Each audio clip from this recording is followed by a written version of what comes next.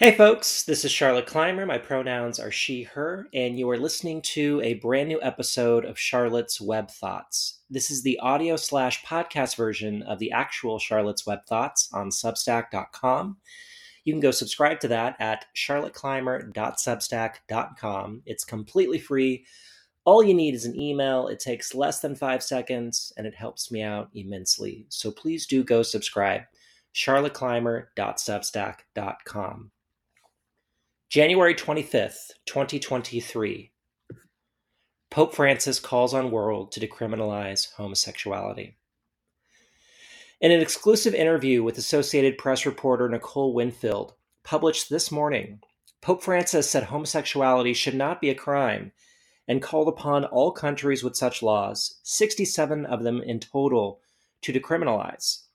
There are currently 3 majority Catholic countries that criminalize homosexuality: Burundi, Kiribati, and St. Lucia. There are also a few countries with a substantial Catholic population that criminalize homosexuality, Rwanda at 49.5% Catholic, being the most prominent in this group.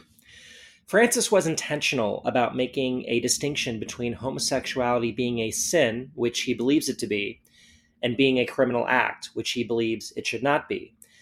This is arguably the strongest statement of support for LGBTQ rights from Francis since the beginning of his papacy. Over the years, he has periodically made headlines with his openness on topics of sexual morality. The most famous example was in 2013 when Francis said to a reporter, quote, "If a person is gay and seeks God and has goodwill, who am I to judge?" Unquote. In 2018, Francis urged the parents of gay children to maintain their relationships and love them and, quote, "not throw them out of the family."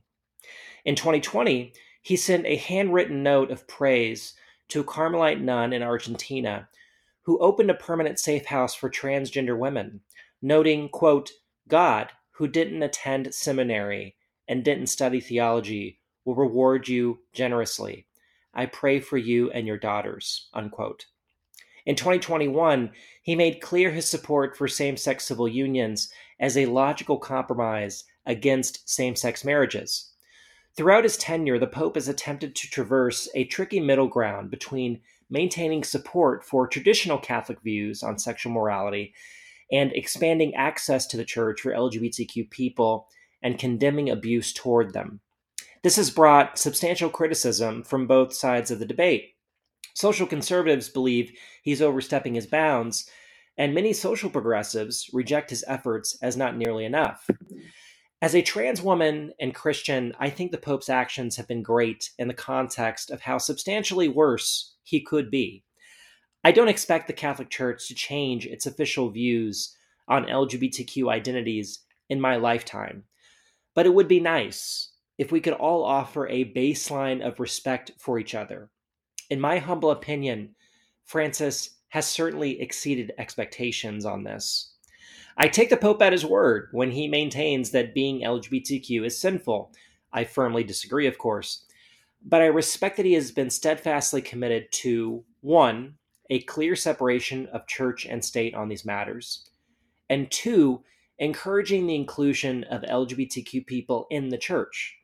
It is especially meaningful when he insists that LGBTQ people are entitled to a family, even if that family structure is imperfect in the eyes of traditional Catholics.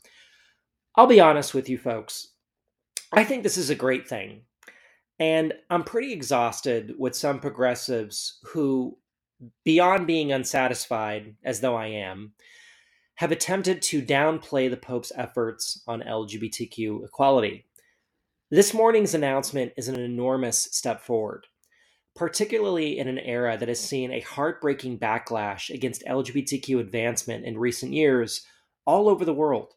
Some people deeply struggle with the very simple concept that demanding total and complete change overnight is not only damn near impossible, but can be enormously counterproductive, especially in response to a moment of progress. It comes across as performative and naive. Do I love that Francis has described transgender people like me as lepers as though I am diseased and in need of a specific ministry? No, of course not. But I'm also not going to let that get in the way of meaningful progress. When the Pope says something that is likely to reduce violence and discrimination against my community, I'm going to loudly praise it and hope anyone within earshot has their heart softened. Lost in most of the discussion on this morning's news will be the significant matter of continuity in papal leadership.